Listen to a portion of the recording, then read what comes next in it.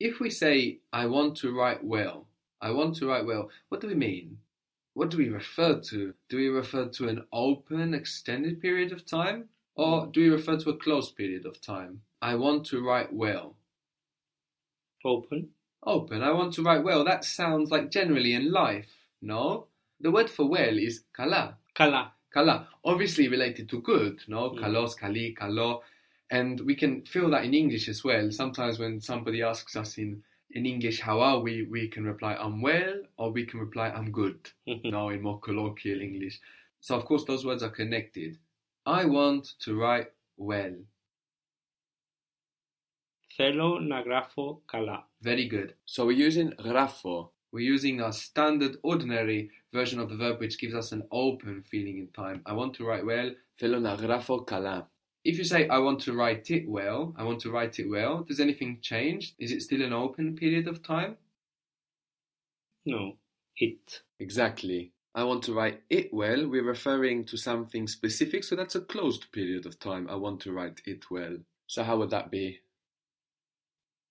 Θέλω να το γράψω καλά. Θέλω να το γράψω καλά. Good. How would you say, I want you to write it well? Θέλω να το γράψεις καλά. And again, we want more of a r sound than g, no? Θέλω να το γράψεις καλά. Do you remember the word for book?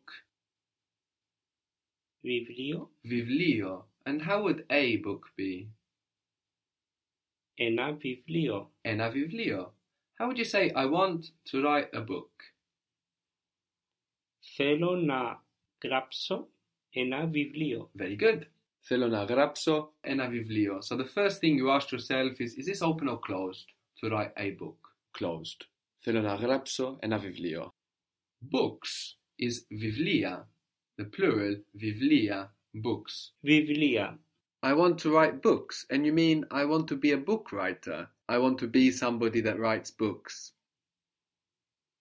Θέλω να γράφω βιβλία. Θέλω να γράφω βιβλία. And with that γράφω, with that open, ongoing feeling, we understand I want to be somebody that writes books. I want to be a book writer. The word for two, like the number two in Greek, is δύο. Δύο. Δύο. This is delta, which looks like a D or a triangle in capitals, U, and then O. So the U in Greek, when it's not in combination, like in AU giving us av or af, or EU giving us ev or f, the U, not in combination by itself, gives us an I sound. So D-U-O, δύο. That's where we got duo from in English. It was just misunderstood in English. In English they took a δύο, no, and it looks like a duo, and they took that and use that to describe, a set of two, usually in music, a musical duo, for example. But this is pronounced δύο in Greek. Δύο. How would you say, I want to write two books? Θέλω να γράψω δύο βιβλία. Good. Θέλω να γράψω δύο βιβλία. Very good.